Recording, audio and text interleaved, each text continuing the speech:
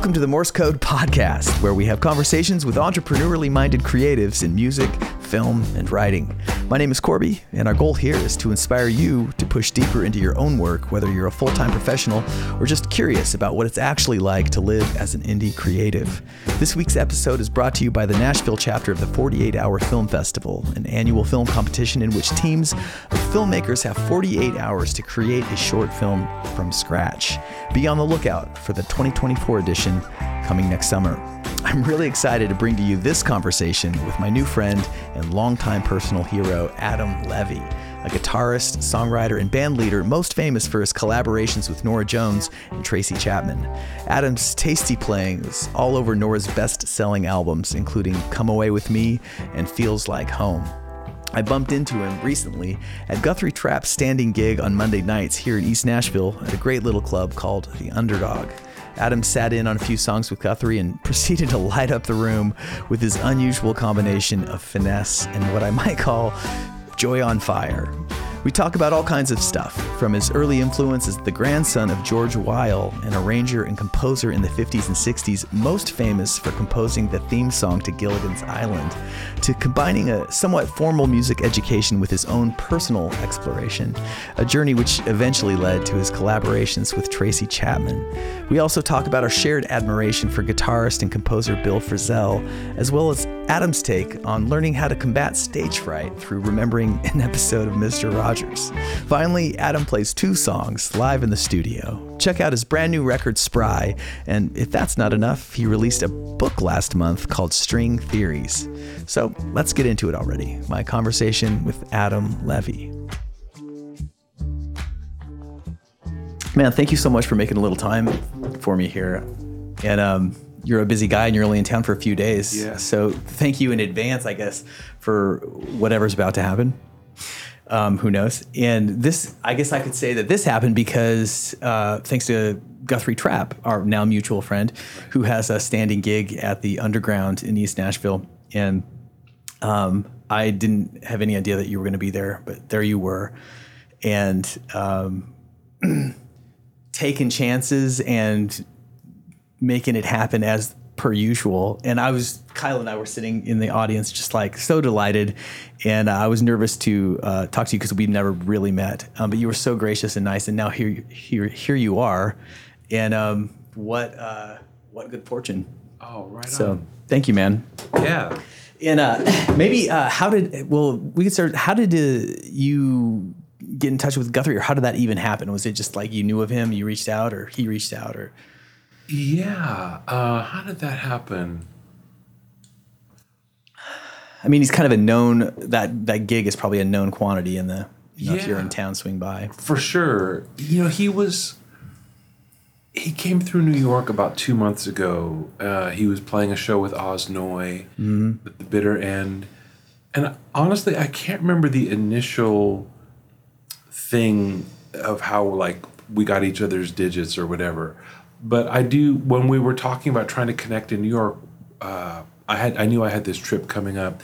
And while he was in New York, we just kept missing each other. I couldn't make it to his gig at the Bitter End. And then we were trying to get together for a coffee. And it was a bunch of messages back and forth. And we were both too busy that week. So I said, hey, man, I'm coming down to Nashville.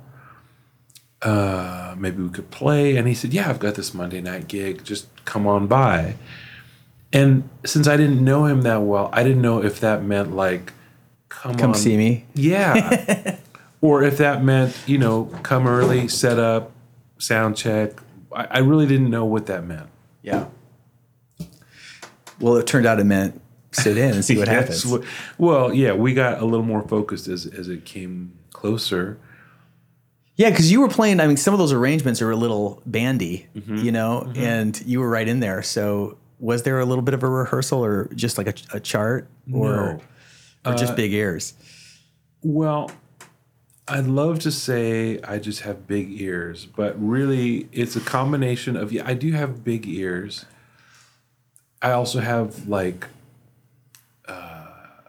OCD and anxiety. And when I wrote to Guthrie like a week out, like, hey man, are there some songs I should learn? Are there tunes? Is there like a SoundCloud link or a record or anything? And he's like, oh man, it's everything. It's just 2 chords. Just come down. So I go on YouTube and I find that there's these couple of live streams that he did in June from the Underdog with that band. Now, that was June. This is already the end of August. I don't know if the tunes in that live stream are tunes that he plays all the time, or if those were like just the tunes in June. But I thought, okay, let me try to learn those tunes, and then if those are the one, if he calls even one of them, I'm a little bit ahead of sure, just like starting from scratch. So, I mean, that's like really an anxiety dream for me, is like being on stage and having no idea what's going on. So Guthrie is, I think, more of like, oh, just go for it and it'll be cool. And there's a part of me that's like that too. Yeah. That's really interesting because because from where we were, you were in there going for it. And I was thinking, and one always maybe, or if one is me, I'm always like looking at other players and be like, oh, I can totally relate to that. Or I'm like, that is what I wish I could do. Or, like I've done this for a long enough time that I'm sort of aware of what I might be good at and what I definitely know I'm not. And not the best improviser in the world. And for what, I can do it, but it's like, I take your anxiety and find it more paralyzing than empowering. And you, in that moment, at least, have the fortitude to just charge ahead into the unknown and see what happens and, stick the landings. So whatever your apprehension was, you still kind of, if nothing else, fake it until, fake it well enough that it's like, yeah, okay. Yeah. And I say, when I talk about like, this stuff, I don't share it to be self-indulgent, but just in the hopes that somebody else might go like, oh, I feel that way sometimes, or I recognize that. And, maybe not think of it as some insurmountable thing, but just part of the human experience. Yeah, absolutely. Well, I took a look at your bio, and I mean, I've known of you and seen your playing even live, like in LA, here and there across, and you're absolutely a known and widely loved artist in our little neck of the music woods. You've ventured in many necks, and maybe we could start with just a little bit of background. I know that you grew up in LA. Your granddad George was really involved in music for television and film, and so consequently, you were around sort of like the American Songbook as a little kid. Am I right? Mostly right. He didn't work in film, but he worked in television. He worked in variety shows. There was a singer named Andy Williams, and my grandfather was the musical director on his show. And Andy was a singer and also would regularly have guests on who were singers. So my grandfather quite often was having to like write arrangements for like a sort of a miniature big band for people to, for Andy to sing or for a guest, or sometimes there was he wrote a lot of duets. And so things would change keys to accommodate 2 different singers trying to sing the same song, or he was really good at figuring out like, oh, this Irving Berlin song, actually you can sandwich it together with this George Gershwin song, and they make a kind of a medley together. So to him, that was what we now call the Great American Songbook, was just kind of pop for him from his generation. He was born in 1916.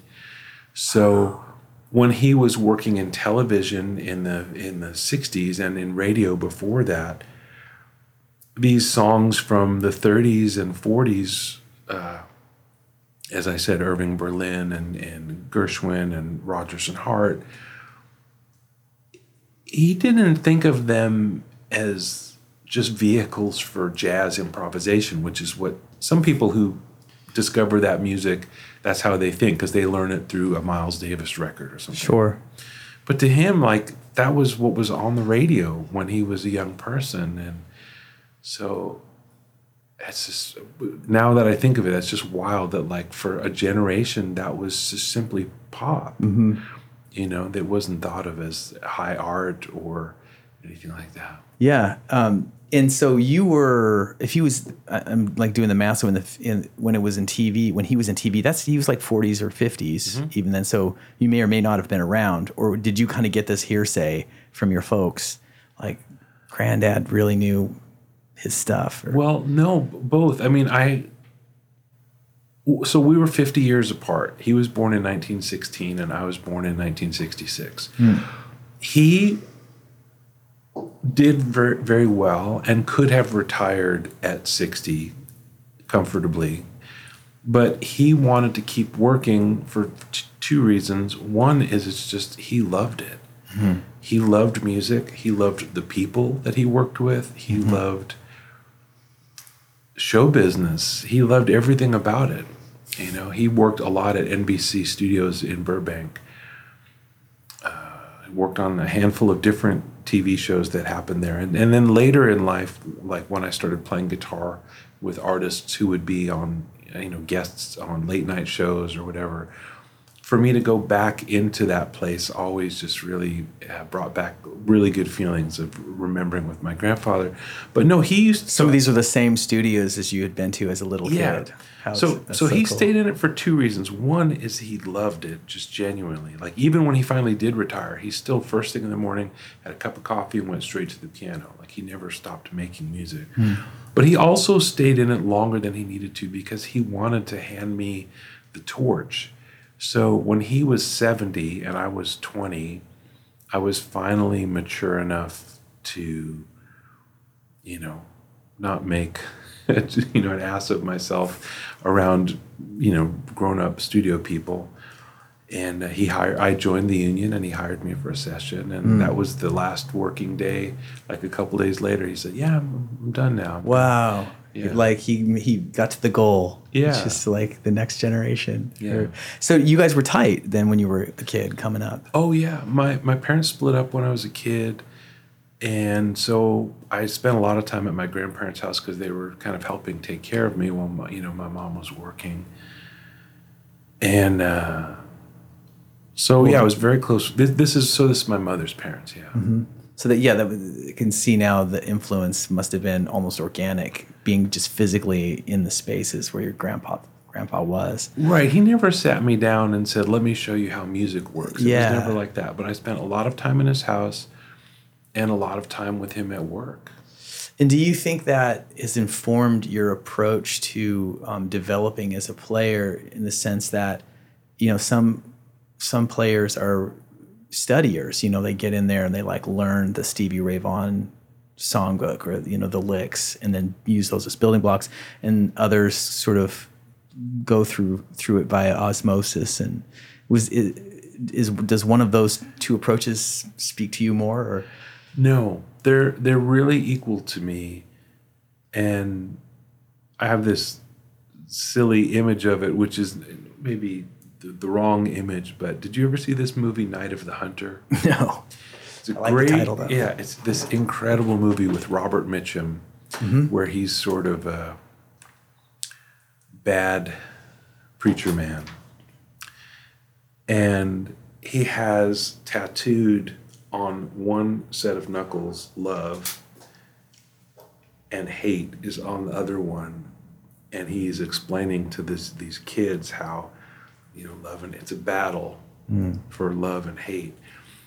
And that's not at all what you're asking, but, you know, am I... well, it gets at that sort of like dualistic approach to life that you can find everywhere. Right. You know, these inherent contradictions that somehow you have to hold on to at the same time. Yeah. As you make your way forward. Yeah. So. And And that's where I feel like I am a studier. Like when I was in high school, I took a class on writing 4-part chorales, like Bach style. So I learned all the rules of that and I loved it. And then I got to study with this guy, Ted Green, who was a kind of a legendary guitar teacher in LA and player, but more as a teacher. And then I went to music school. Right out of high school, I went to this music school in LA. So I was very educated in a formal way, but also, when I was a kid, there was no YouTube, but I would study songbooks. My grandfather, because of what he had done professionally, had file cabinets in his garage just full of, I can only imagine, arrangements upon arrangements. Yeah. And songbooks, because when he worked in television, I was saying a minute ago how, his heroes were Irving Berlin and stuff, but if you're the musical director of a TV show that's happening in 1972, you need to know about the Beatles, you need to know about Joni Mitchell, you need to know about Crosby, Stills, and Nash, because those people might be a guest on the show, and maybe you've got to write an arrangement for something like that.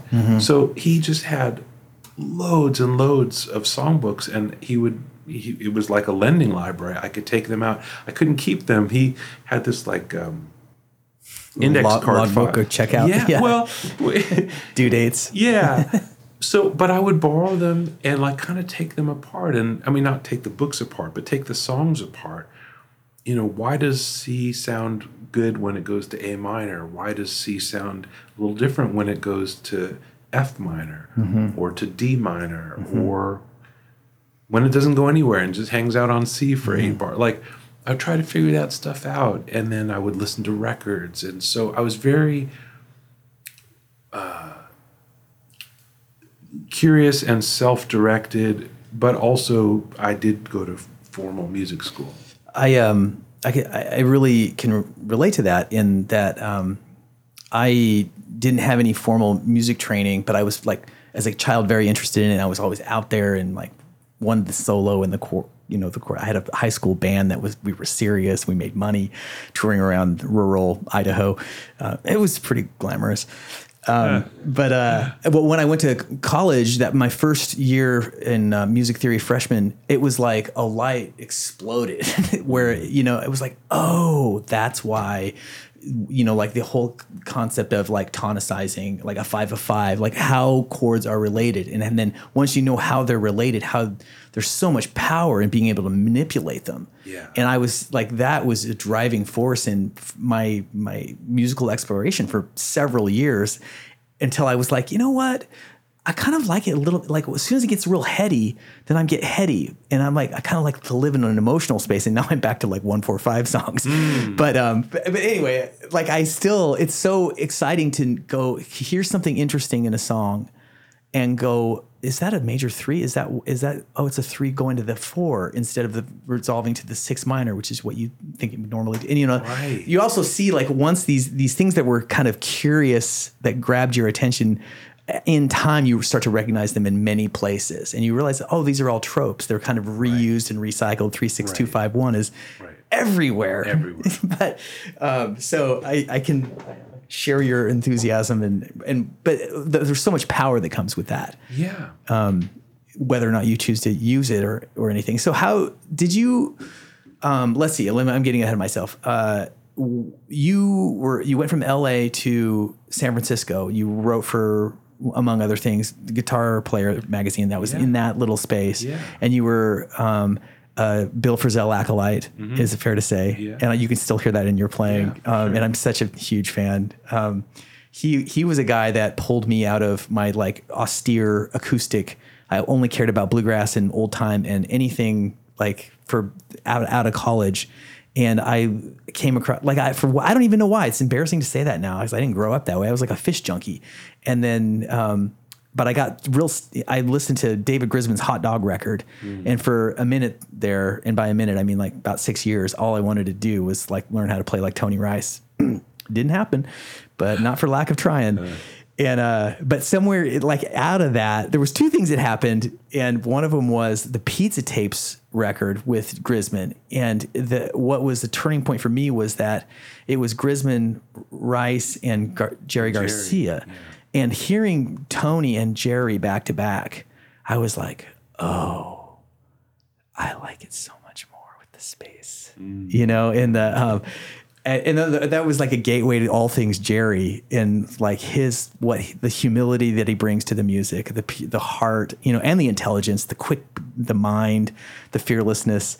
But also the not the most choppiness of chops, and that idea of like working within limits was so attractive to me. But what I wanted to say was the other record that was really important to me was I think it was Ghost Town of Bill Frisell's, where it was like a lot of acoustic. I think that might have been the one he did with the banjo picker Danny Barnes, and I think it was actually the one before, but they were very similar sounding records.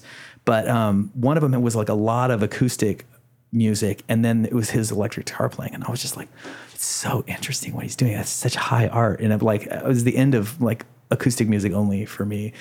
Anyway, you're a Bill Frisell acolyte, and did you like? Were you guys in the same town or? No, we weren't in the same town.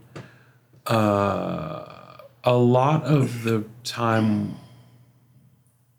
the record, like in the 90s when he was making a lot of these records and into early 2000s, he was in Seattle. Before that, he had been, I think, in New York or maybe New Jersey. But yeah, he was on the New York scene for a while and then moved, and then he was in Seattle. But the reason I got to know him was kind of twofold. One is in '89, I was living in LA. I was 23 years old, and a friend of mine called me at the last minute and asked, like, "Hey, what are you doing, like, now?" I said, "Well, I don't know. What am I doing now?" And he's like, "Well, I have tickets to see Bill Frisell at this. There was a place in Santa Monica called At My Place. I don't think it's there anymore, but in '89 that was a spot where you'd go to hear music." And I'd only read about him in Guitar Player magazine. This is 1989. You know, he's not like in the culture in the way that maybe he is now. But I mean, he was in Guitar. It's like before the MacArthur grants and whatnot. Yeah. But I went to see him, and it completely blew my mind. And I was like, "That's what I want to do." You know, I remember when I. In the years that I worked at Guitar Player magazine, which is a little bit before this, so this is like 97, 98. Sorry. It's after what I just said, but before what I'm about to say. I interviewed Hubert Sumlin, who was this incredible blues guitar player that played on almost all the Howlin' Wolf records. And I asked him, like, "How did you get started?" And he said, "Man, one day when I was a kid, I found an old, warped Charlie Patton record in a garbage can. And I pulled it out and I took it home and I put it on the record player. And I heard it and I said, that's what I'm going to do. That's what I'm going to do." And when I heard Bill play in LA or in Santa Monica in '89, it was really clear because, like, think of the context. I grew up in Los Angeles in the 80s at sort of peak shred. Yeah. MTV videos, all the hair metal bands. Slash ruled the town. Yeah.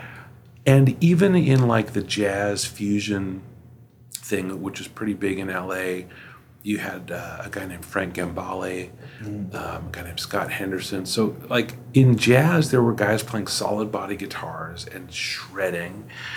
You turn on the radio and, you know, you could hear anything from, Eddie Van Halen to Slash. I grew up in that time. And then to hear Bill play in 1989 with his quartet and be going in such a different direction, it got to me. Got to my heart. So bold in that context, right? I mean, he just is like going this complete different direction. Yeah. Not a jazz cat straight up, you know, but not glam rock. Yeah. It's a Frisell thing. Yeah. And then, so after that, I moved to the Bay Area, as you said. I was living in Berkeley for a little while. And through a mutual friend, I got to meet Bill's manager. He's managed by a couple, really. There's a guy named Lee Townsend, whose name shows up on a bunch of Bill's records as a producer. And Lee's wife, her name is Phyllis Oyama. And I got to meet them through a mutual friend. And so that's how I got to know Bill, was that because the two people I just mentioned, Lee and Phyllis, they live in Berkeley. I'd see them socially, you know, and when Bill would come through town, you know, we'd meet up. He put out a songbook in the late 90s. He published all the songs he'd written up till that point, when, of course, he's written hundreds more since then. But I wrote a little foreword for that book. I interviewed him for Guitar Player magazine when the Ghost Town record came out. So we've known each other for something like 30 years, I guess. Never actually played together, but, you know, now where I live in Brooklyn, we're kind of neighbors. Yeah. And, you know. You're young yet. I think there's time.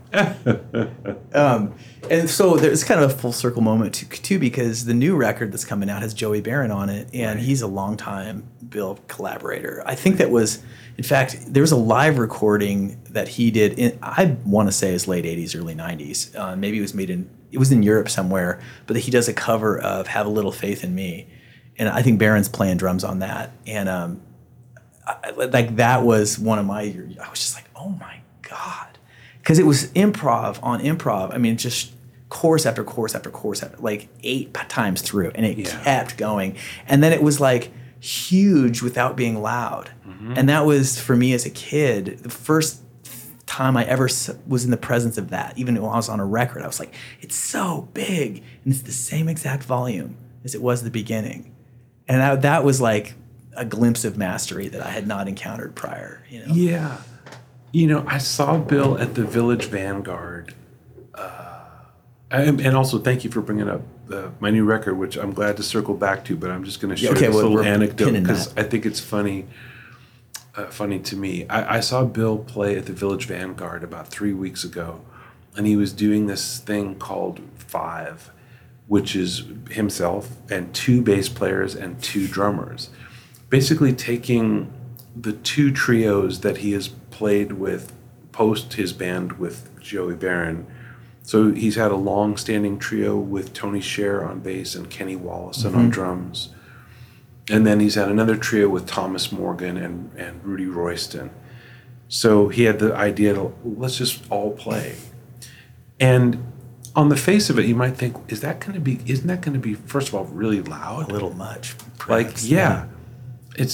But it wasn't, of course, because everybody's, you know, a musician and an artist, and they love each other. Yeah. And so I saw this show, and I saw the last show of his week-long run. So he was there Tuesday to Sunday, 2 nights a week.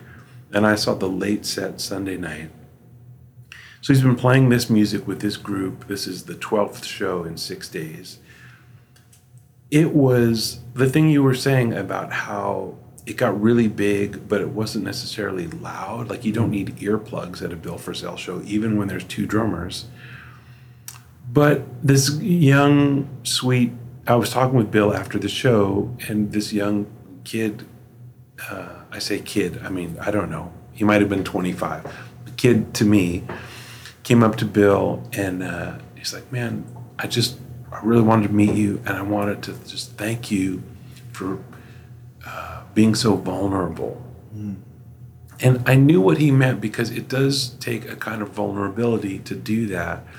But at the same time, I felt like it wasn't quite the right word, because,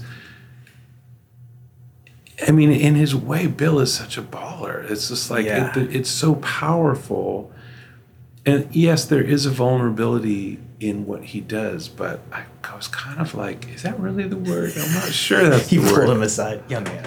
Listen. Know who you're talking about. Yeah. There's a lot of adjectives in the English language. Yeah, exactly. So I walked him across the street, and I bought him a thesaurus, and I said, hey, you know, good luck. And you're here. I wondered, would you mind playing a song? Not at all. Let's get this going for that.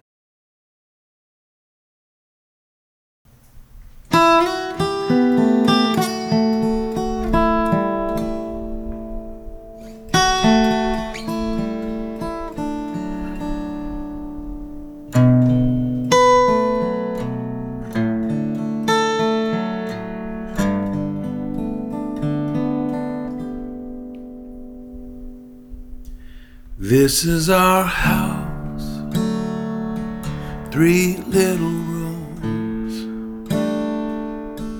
It ain't too bad when the flowers are in bloom. Don't get much sun,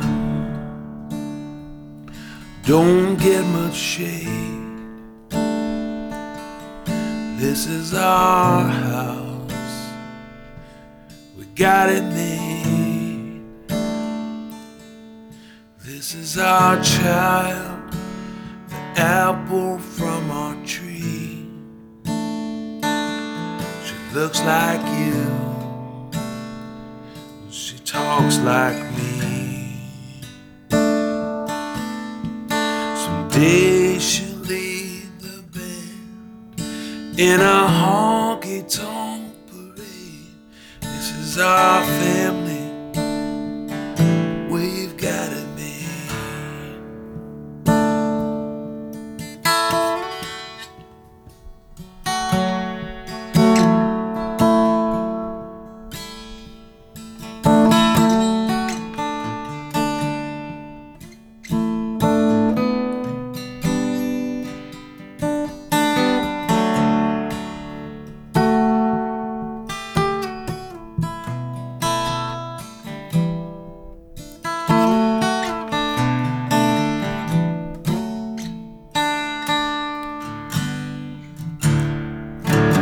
As we fumble through the dark, our love will be the spark. Trouble may rise, but it's bound to fall away. This is our song, and now it's played. I've told the story true, I haven't strayed. There are no riches for which I'd trade. This is our house, we've got it made. This is our house, we've got it made. This is our house, we've got it made.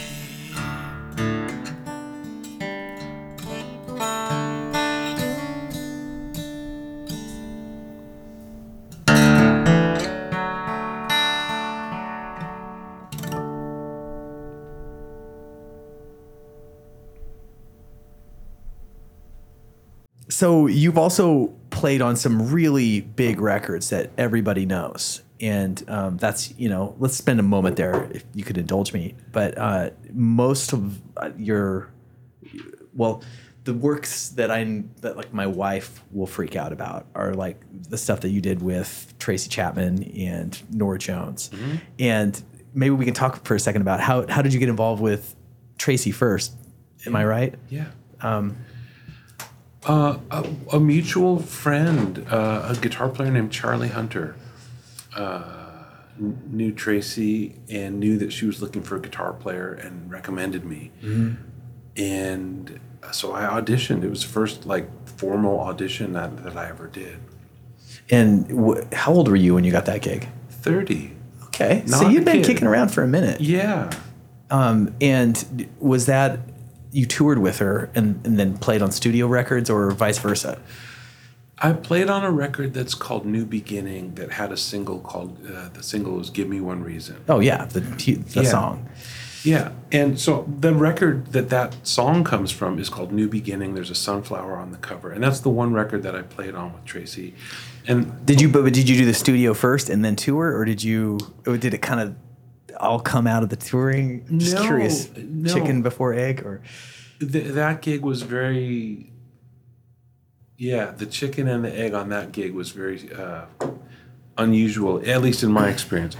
I started playing with Tracy. I got the audition and I was hired, and they said, we're going to rehearse for a few weeks, and then we're going to make a new record, and then we're going to go out on the road. I said, that sounds great.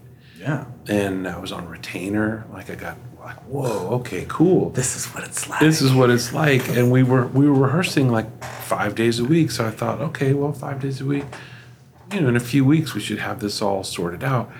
Then they decided, I don't know if it was coming from Tracy or from the management, but let's say Tracy decided, I want the band to know all of my catalog. And she had already made 3 records at that point. She had 3 records out. So I was like, okay, well, we'll learn 40 songs or whatever that is. Cool. And so we had to kind of get those together before she would start showing us the new songs. So 3 weeks turned into like 6 weeks, and then she was kind of particular about parts and tones, and not in a bad way, but just like, hey, go back and listen to that. In the second verse, this thing happened, that you're not doing the thing that makes that work. And we're learning vocal harmony sometimes, and so then it was like 12 weeks went by, and then it was like, wow, maybe this won't end. I started to wonder. And then after about 6 months, we actually did go out and do a little tour before we recorded, because Tracy knew that like all the rehearsing you can do, when you actually take a band out on the road, that's when it gets together. Yeah. Really. That's how you get a band together. We played some very low-key shows. I couldn't even tell you where we played. None of it was recorded. I've Googled to try to find out where we played. Or there's like no footprint. It was like around L.A. or? No. Well, this was all happening. No, this was happening in the Bay Area. Okay. She lived somewhere up there, and we were rehearsing. The rehearsal space was in Oakland, and the gigs were like. We did a show in Kansas. They were like mostly like college gigs at colleges, not even theaters, but just really low key. They weren't promoted. They were just places where people would be anyway. It was kind of, because it wasn't meant to draw her fans. It was really meant to just get the band tighter, gelling. And then we went in and recorded the album, which was maybe like a week or 10 days of recording. And then I left the band before the big tour. So I am not in the MTV video. The guitarist that followed me, her name is Linda Taylor. She plays guitar in the video, playing my parts. And so somewhere in there you made the record. So you went out and did the shows and then came back and made the record. Made the record. And then you went off to do other things after that. Yeah. Must have been funny. I always wonder about how it is for musicians who learn the parts of other musicians from records. I mean, you probably have done it a zillion times. I've done it a zillion times. I learned all the parts on the first record, which was mostly a guy from Memphis. I can't remember his name now because I'm bad with names, but Jack something. And then I learned all the parts from her second record, which is a different guitar player, and all the parts from her third record. And I that's what you do. But a funny thing is I recently had to relearn some of my own parts. An artist that I play with now, her name is Liz Wright. And we recorded her in February. Yeah, you should check her out. Check her out. LIZZWRIGHT. I think I've seen her around. L.A., you said? She's in Chicago. Okay. Yeah. Cool. And we just shot a music video for the single for her next record, which will come out probably in spring. And in order to shoot the music video, since they were going to have multiple cameras, I knew they were going to zoom in. I have a guitar solo. So I had to relearn my guitar solo note for note, which was a funny feeling to me. Because of the camera. Because the camera. Yeah, totally. Yeah, because we were playing to the track. Like, it's... So I had to play basically the exact thing I played. Not that ever stops music or video people from... they don't really notice that the fingers aren't hitting the frets exactly, but the musicians are like, I knew it was possible that I would do all the work of relearning my solo perfectly, and then in the final edit it could look ridiculous. A different take. Yeah. They're like, it looks. I like this facial expression right there. Like, I get that. I mean, the people that make videos are filmmakers. But anyway, so I have some idea. It was kind of a funny thing to have to like, you were saying like learn parts off records. I had to learn my own parts off of a record, and that was kind of funny. So let's talk about the new record. Okay. It comes out, well, this is going to air in a couple of months, so it probably just came out. Yeah.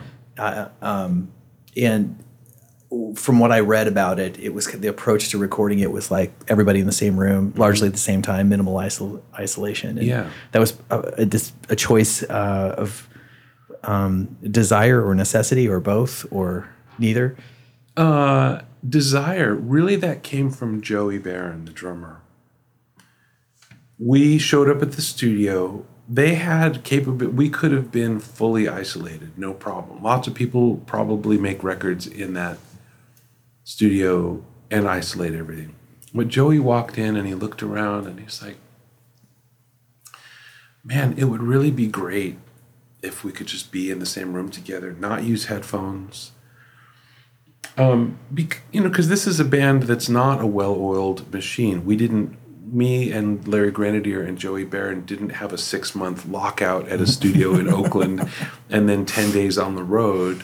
Does anyone anymore? No, they do not. I wrote this music. I made little like home demos of the music, just playing my acoustic guitar with a metronome, sent them to those guys, made charts, and I said, this is the music. We won't have a rehearsal. We're just going to go to the studio and start recording. And I think in Joey's mind, because we weren't a well-oiled band that's like, oh, I don't need to see these guys. I know what they're going to play. We didn't know that at all. This music had never been played. Those two guys had played together. I had played with every possible duo in that trio had played together at some time, but we'd never all played together. So Joey said, the best result we're going to get musically is if we can see each other and hear each other. So we set up pretty close together, played very quietly, listened to each other, no headphones. And a little sacrifice was made in when you have to mix it, that there's bleed. Sure. Is what it is. That's part of the joy of it all. There's always been limits in music. It's only until very recently that there are almost none.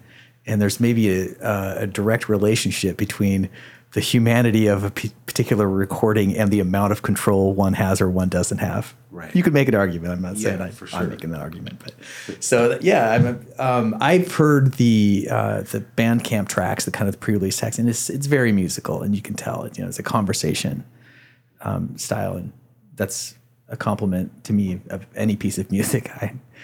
I that's what I look for.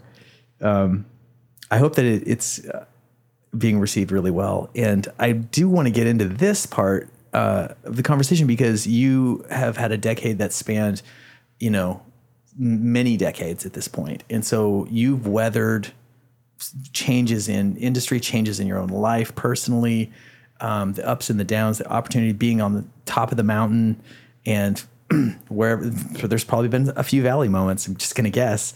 How have you, stayed... You're also like the opposite of a jaded guy, at least from where I sit. And that's just such a wonderful quality to have maintained, throughout. And how do you think that's just, part of your basic disposition? Is it some choices you had to make? How have you stayed motivated and inspired across time?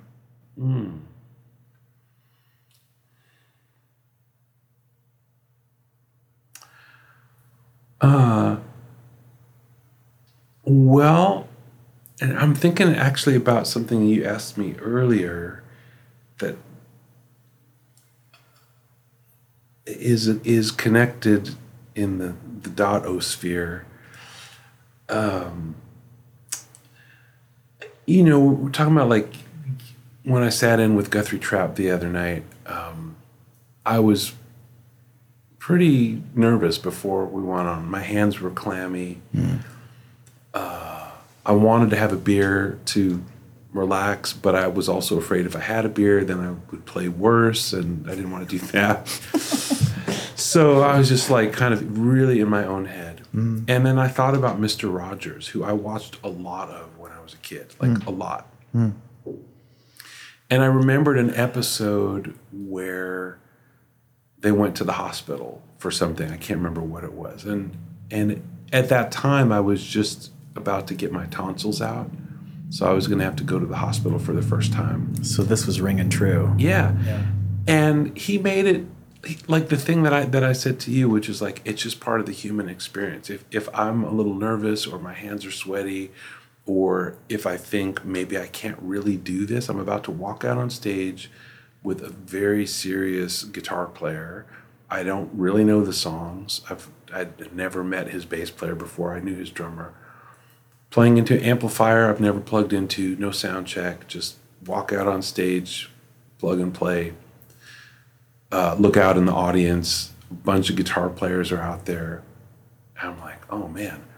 But I thought about Mr. Rogers, and he made that like going to the hospital thing. He didn't try to convince kids that it was going to be fun or easy, but just that it's part of being a person, and that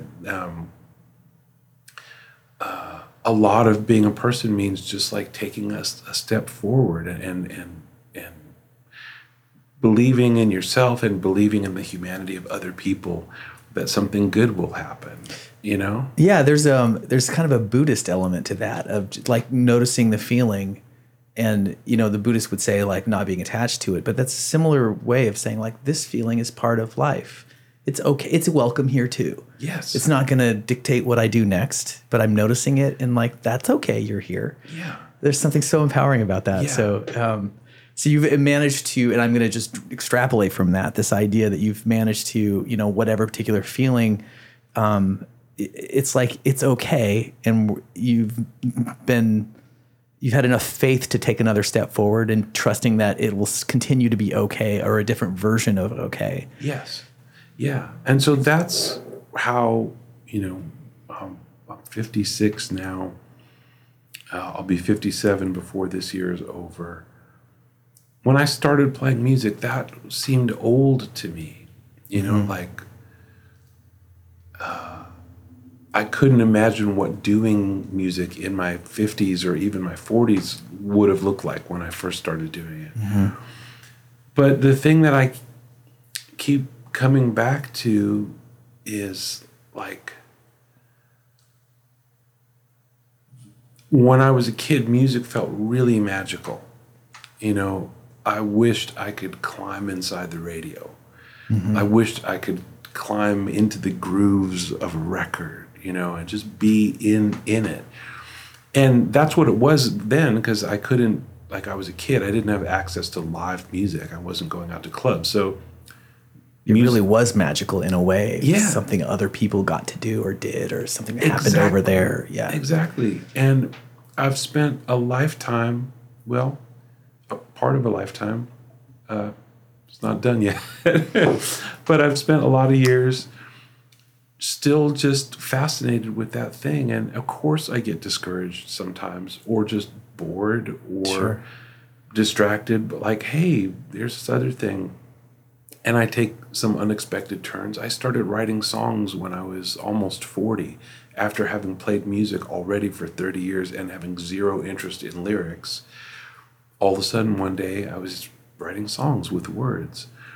I've been an editor at a magazine. I've been the chair of a guitar department. I didn't see those things coming. Of course, I didn't stay in those places. I'm not the chair of the guitar department anymore. I'm not an editor of a guitar magazine. But I had to try those things, and I don't have any regrets any more than, if you find your life partner, you don't have to like think about other partners that you had as with any regret or any bad feelings. It's like, well, just had to get here somehow, and here we are. And and then I look at somebody today like Bill, or I feel lucky because when I was a kid, all the musicians I knew were older. Like all of my grandfather's friends who I knew, those were the first musicians I ever met. Those guys were all in their 50s and 60s when I was a kid. And I've always been fortunate that older musicians were kind to me and taught me valuable lessons, not just about what notes to play, but how to carry yourself, and and now I'm sort of in between. Like most of the musicians that I know now are younger than me, and I still get to know people that are on the other side of it, like Bill or my friend Lainey Stern, who's a really incredible musician. I used to play with a guy named Bill Sims Jr. in New York, great blues musician. He was older, he passed. But it's a sweet spot to be in, where maybe I get to pass on some of the things I've learned to younger people, and I can still I still have mentors, that I can turn to and ask questions. Absolutely. Yeah. It does seem that like there's something basic to the full-time creative professional life, I think at any level of success, of being able to live with the discomfort of unpredictability.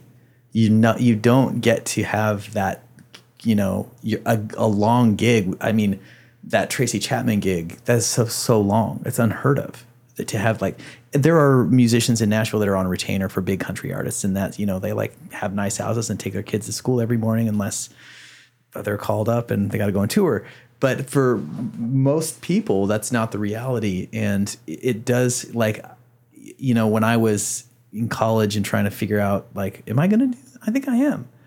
And I had friends that were really talented, and, really quickly it sort of separates those who are willing to roll with those who are not. And I was always like, well, I've got enough for a beer. My rent's paid for another month. I don't care. I want to see what happens. I didn't care. Right. And that is a prerequisite, I feel like, for persisting across time. Not everybody's so fortunate, obviously, but of those even who are very talented, it's not a foregone conclusion that you'll be able to just hang with not knowing where your money's coming from next week, next month, tomorrow, sometimes. Yeah. And that's probably the case. I mean, you're well-heeled. Is that the term? You're doing great, obviously, and you're you have gigs. I'm not going to worry about you too much, but you still have your version of uncertainty and what's happening next year. And, and in that way, I imagine your life's not that different than when you were 22. Right. So it's really not. And it kind of comes back to the Mr. Rogers bit of just and that's okay.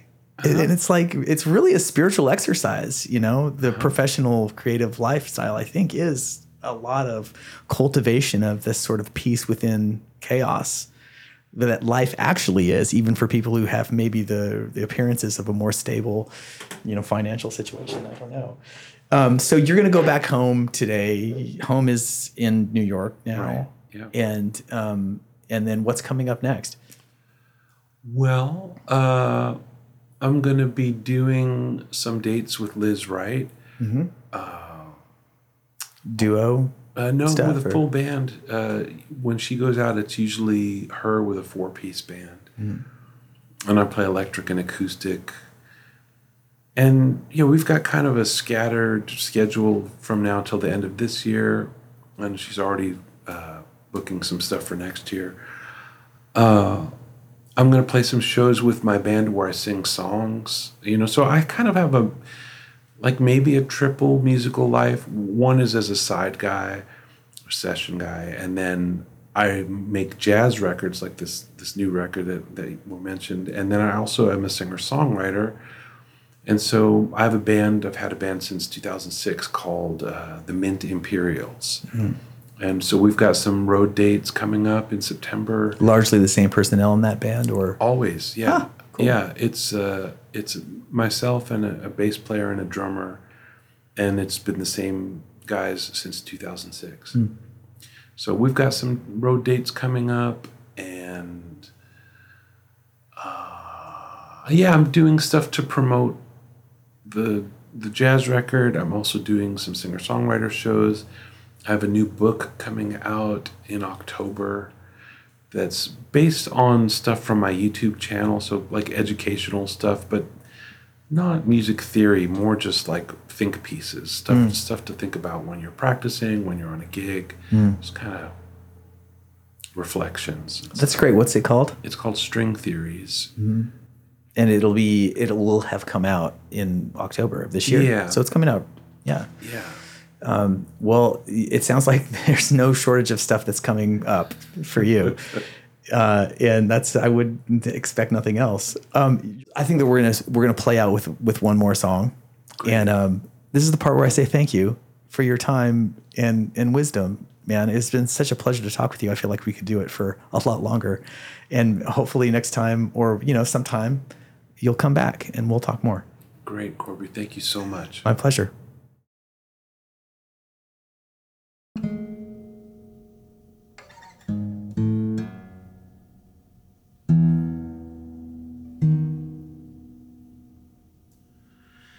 I put a spell on you.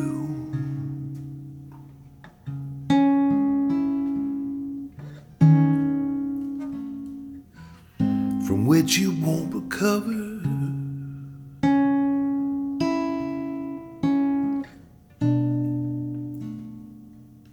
If you even think about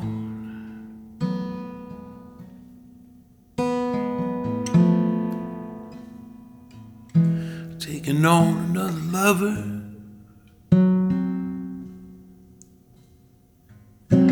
A fighter I was born.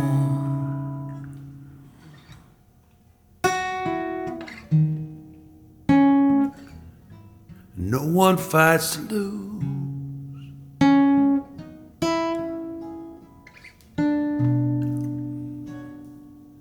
I'll use weapons of the spirit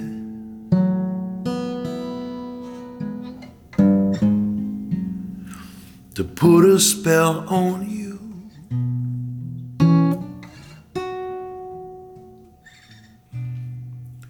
Spanish moss and angel wings, and a lock of your hair.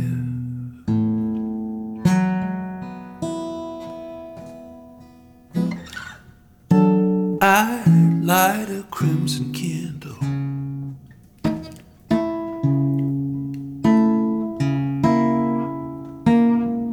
and say midnight prayer. I put a spell on you.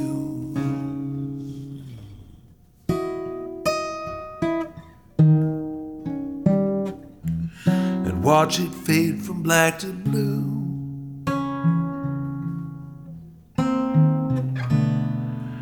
At least I had what I wanted.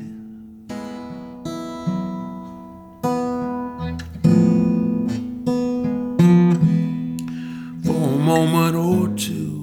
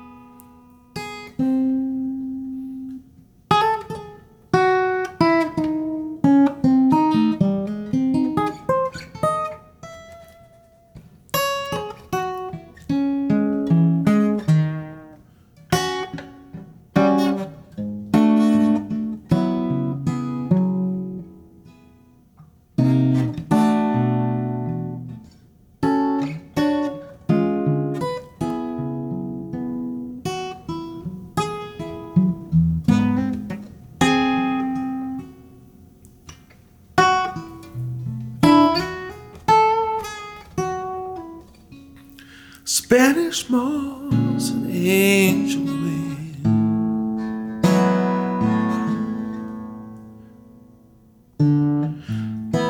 and a lock of your hair.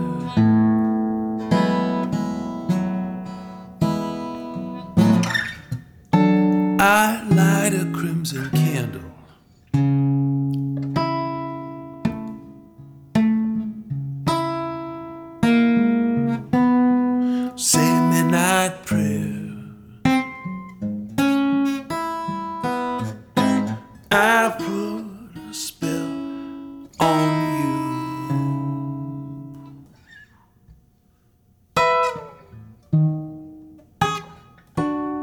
And watch it fade, watch it fade, watch it fade from black to blue. At least I had what I wanted. For a moment or two.